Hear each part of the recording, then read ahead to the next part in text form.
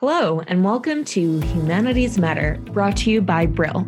I'm Lee Chung Greco, and this week we'll be looking at key issues in the field of humanities. Hello, we're sitting down here today with Dr. Bram De Ridder. He has authored the article, When the Analogy Breaks, Historical References in Flemish News Media at the Onset of the COVID-19 Pandemic. Bram, welcome. Thanks for sitting down with us. Hello, and thanks for having me. I'm looking forward to this conversation. So we're talking about how the Flemish media is covering coronavirus, and you looked at how 3 Flemish outlets covered COVID-19 and the historical references they included. What's interesting is you found that 65% of these articles had historical references, and most of them referenced the SARS epidemic of 2002 and 2003. But they also looked at the Black Death and the 1918 flu pandemic. Plus, they also referenced the 2008 recession. So before we talk about how these news outlets were using these historical references, can you just tell us a little bit about the 3 outlets that you looked at for this paper? Yes. What you need to know about Flemish media or Flanders in general, it's a very small region in Belgium. It's a very small population, about 7 million people. So there are not too many news outlets that you can look at. Basically, we have the public broadcaster, which is government funded, and then you have 2 large media concerns that compete with one another and with the public broadcaster, and that's basically it. So we decided to look at the online coverage of the public broadcaster, that being an important news outlet. And then for the 2 privately owned media concerns, they have one. Each of them have one publication that is aimed at a higher educated audience, an audience that demands a bit more of its coverage, and one really popular outlet. And we decided that for both cases, we wanted to go with the journal or the newspaper that aims at the higher educated audience, just because the chance was bigger that we would see more history in those publications than we would see in the other 2. But combined, the 3 outlets basically cover the day-to-day news that you would see in Flanders on a normal basis. That were the main reasons why we decided to select these 3 outlets. And as I mentioned before, several of these outlets were referencing the SARS epidemic of 2002 at the early stages of the corona outbreak. And you write that specifically for Flanders, there's strong indications that relying on historical analogies provided a false sense of security at the beginning of the outbreak. So I found that really interesting because I felt the same way in the US. When corona was compared to SARS, it gave me a sense that somehow coronavirus would be somewhat contained. So can you tell us, why do some historical analogies give audiences a false sense of security? That is a really great question. I'm only hesitating a bit to give a definitive answer on that. The reason for that is that, first and foremost, it is one of the questions that we're trying to deal with in our broader research. This paper is part of a broader research project that deals with applied history and questions of how can you use history in a proper way, in a way that helps you build instead of just being critical. So it is a question that we hope to have an answer to in 3 or 4 years. Beyond that, another reason why it is difficult to determine why some historical analogies serve as reassurances rather than as something that spikes concern is actually, it's difficult to answer that question without a psychologist. You actually need a historian and a psychologist sitting together to answer that question.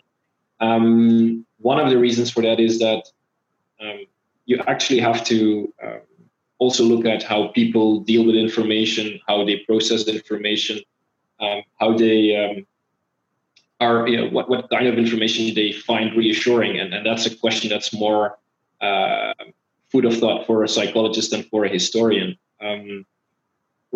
Beyond that, beyond the fact that it's difficult for me to answer that question right now, there are perhaps some things that we want to look at in the future regarding this question. And that is that we strongly believe within the project that human beings usually only have the past to make assessments by, or perhaps not only, but it's one of the main things or one of the main resources they use to when they make decisions about the present or the future. And in that sense, the most reliable past that they can associate themselves with is the past that they have experienced or the past that they can immediately relate to.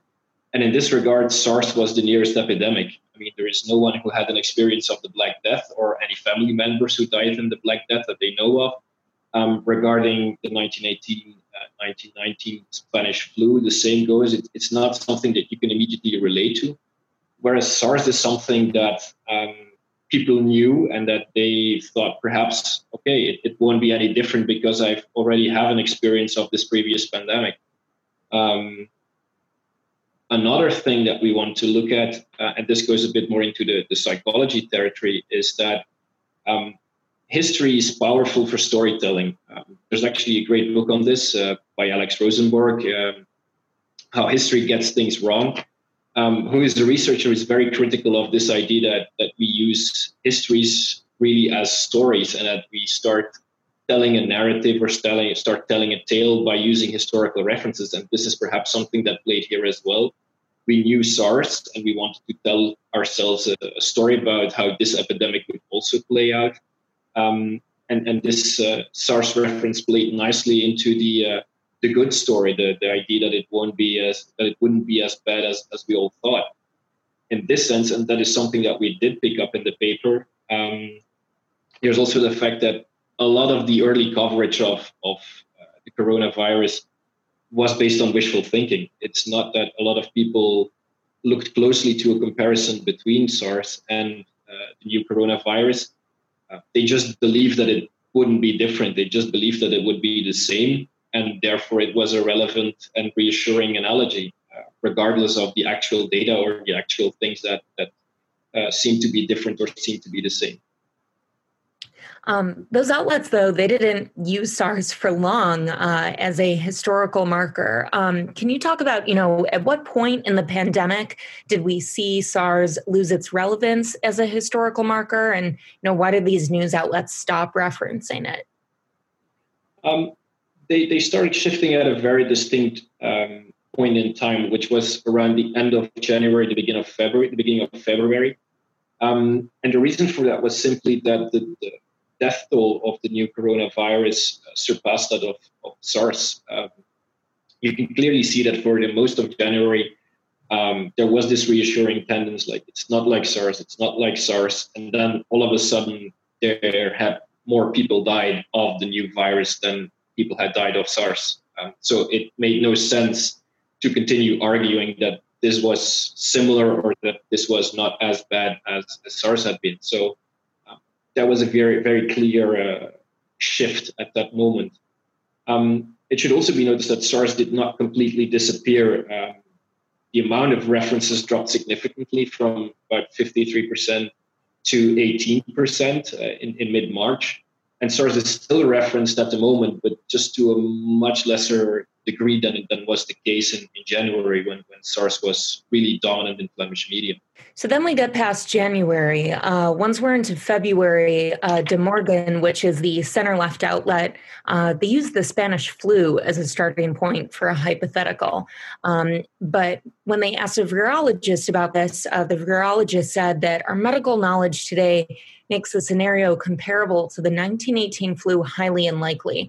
Can you just explain why isn't that an apt comparison? I've been reading a lot about the 1918 flu, and I keep seeing all of these parallels. Well, I think you're right in seeing those parallels. And the thing with historical analogies is that they're never perfectly right or perfectly wrong. There are just some parts of an analogy that you compare, or some parts of a past example that you can compare to the present.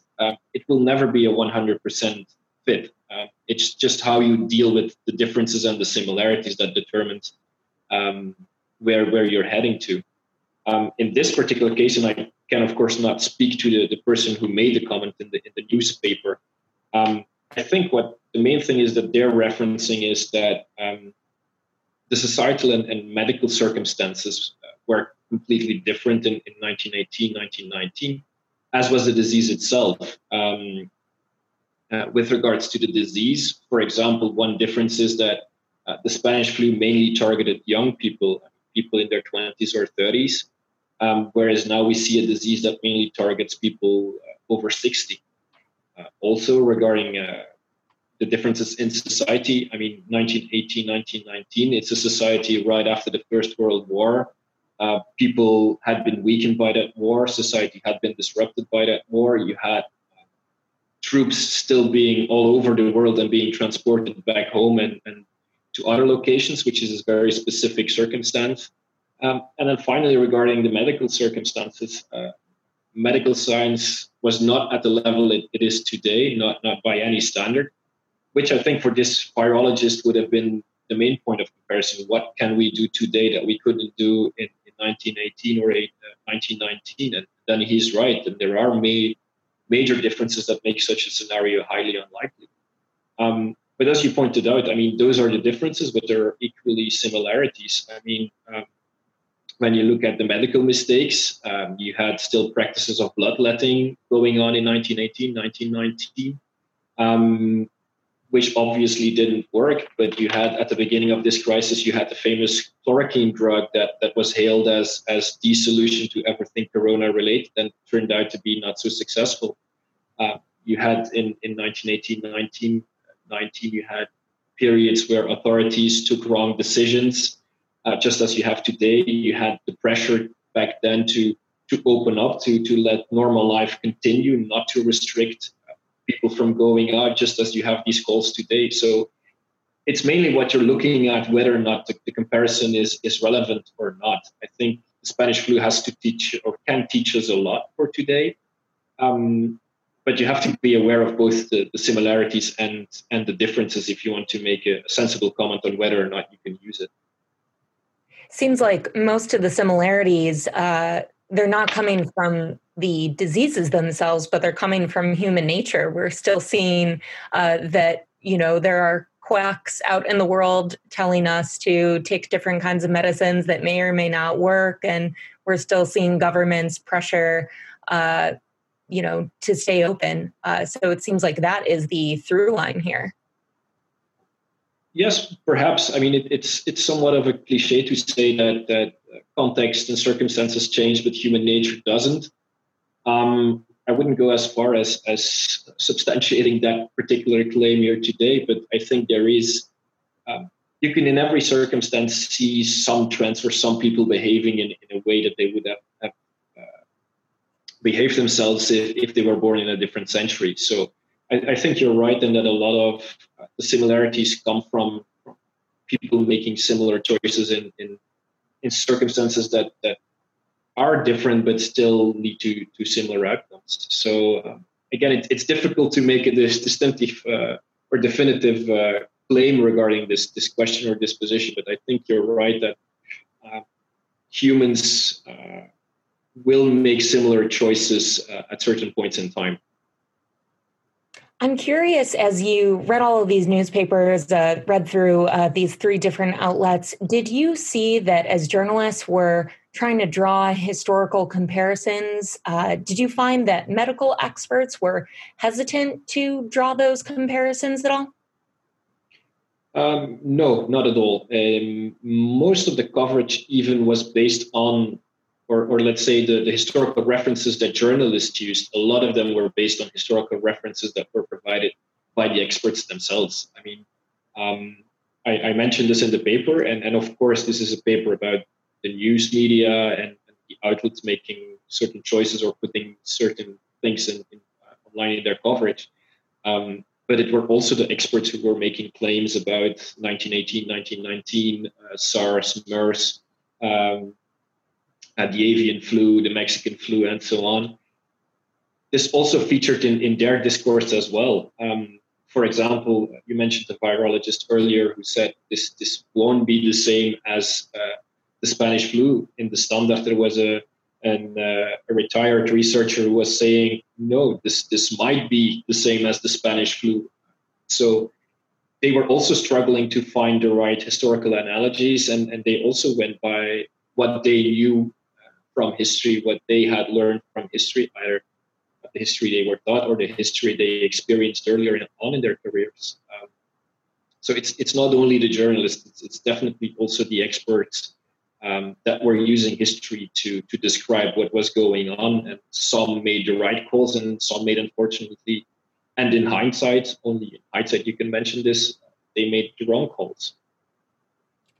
Yeah, I guess I'm curious as to why medical experts would do that. I understand as a journalist myself why a reporter would want to draw those comparisons. As you mentioned, it helps with storytelling. But if you're a medical expert, I wonder why you might not be a little bit more hesitant to make those connections there. Well, here I can only speculate. I mean, I cannot decide or tell you instead of these experts why they took the decisions or mentioned the cases they mentioned. I think it's, and this is a more broad comment regarding that's based on also my experience with other disciplines beyond biology or virology, but for example, international relations or law. History is easy to use. The examples are available, even if you don't know much about them. People like it when you use history because it sounds authoritative. You know, or you give the impression that you know what you're talking about. People also have their own experiences with history, and they might absorb information easier if they can compare it to something. I mean, I'm definitely not accusing the journalists or the experts that they made a very grave or substantial mistake and that they should have known better. I also made the mistake of thinking this would be something like SARS earlier on. But the thing is, the experts also have to communicate this in a way that the people understand. So if people know SARS, if they know MERS, if they know the Mexican flu, then why not use these cases to tell your story? Unfortunately, it was the wrong story. Turned out to be a mistaken case that to compare it to these three examples. But if people know these examples, you can still use them to describe it. Mm-hmm. And other than that, and then this may be a final point on this, again, this is about wishful thinking. My impression, but this is only an impression, I can't substantiate it through the research, is that the information in January and early February coming from China it might have been better than during SARS, but it was far from perfect. And that, again, there are a lot of the scientists and experts involved took the decision to had the impression that this would not be worse and that the lessons from SARS had been learned and that they genuinely believed that this would not be different and that the data was not pointing to something different. It would be a very interesting question, actually, to interview perhaps some of these experts and ask them, again, in hindsight, did you have the data in January and February to really see or to really believe that this would not be worse than SARS? Or were there already indicators that you have missed because you thought it would be like SARS? But that is more a question for them than it is one that I can answer. And something else that you repeated in your work was that a lot of the commentary at the time in January and February was saying that the Chinese government was handling this very well. We know now, at least in the US, according to intelligence reports that came out in early April, that the Chinese government was underreporting. So I imagine that probably influence the more optimistic outlook that people had about this early on? Probably. I mean, this definitely was one of the lines or the early lines that you could see in the media coverage. Like when they were making the comparison with SARS, the universal tone in the media was the Chinese government is much more forthcoming in providing information. It's much more direct in dealing with this. It cooperates much better with the World Health Organization than it did in 2002 and 2003. So that really was an optimistic tone. I can't decide or I don't have enough information to see whether or not that was accurate and whether or not Chinese government should have done more, could have done more. I think there are people better placed to make that call than I am. But purely from this research, yes, in January and February, people believed that China was doing a great job, and that has indeed changed at the moment, also in Flemish media. So what's the lesson for journalists who want to provide context here? Obviously, this is a totally unprecedented event. So reporters are just trying to help people make sense of it all. So what advice do you have for them? And then what advice do you have for readers who might be reassured by reading about previous plagues and pandemics? Well, with regard to journalists, and I again would like to stress that the paper is not intended to point out a huge mistake they made or one that they could have avoided. I mean, this was it's also the first time we did this kind of research, so all of the conclusions are pretty new also for us. And I don't think they did the best or they did what they could do with the means at their disposal. The only thing that, given the research that we've done currently, I would like to see them differently is to be more aware of how you're using history.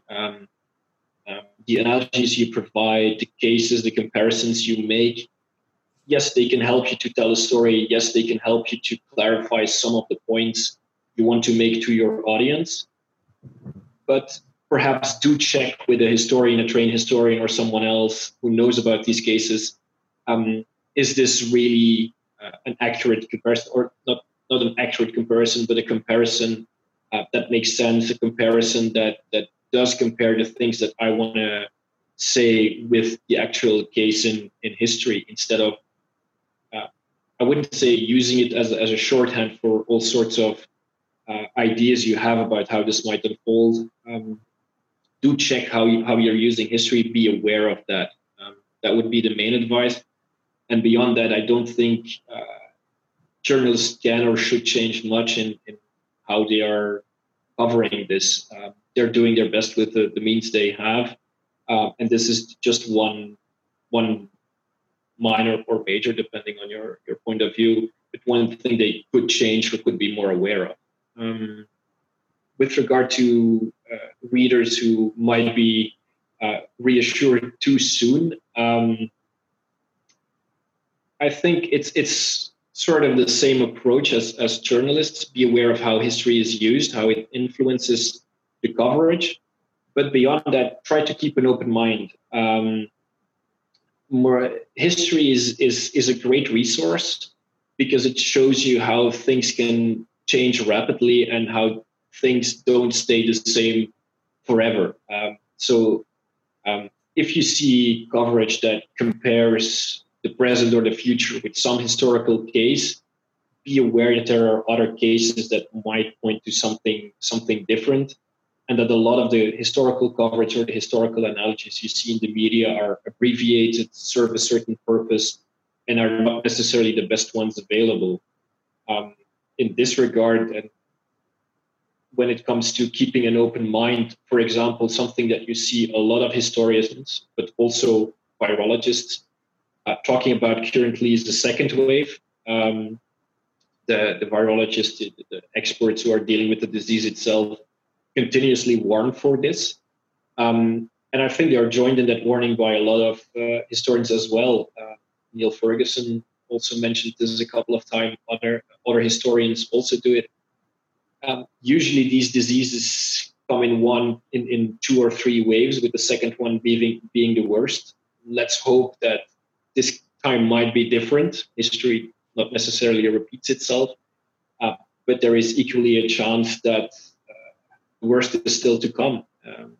We can't tell at the moment. Historians nor the virologists can tell you that for sure, that there will be a second wave, nor can they predict that it will be worse than the first wave. But there is a good chance, and you do well not to be surprised when that second wave comes. Really fascinating paper. Dr. Bram De Ridder, he has written When the Analogy Breaks, Historical References in Flemish News Media at the Onset of the COVID-19 Pandemic. Dr. De Ridder, thanks again so much for talking with us today. I'm really looking forward to reading the rest of your research going forward. Thank you very much, and I'll keep you posted about future results. You are listening to the Humanities Matter podcast. You can find more podcast episodes on Apple Podcast, Spotify, and Google Podcast.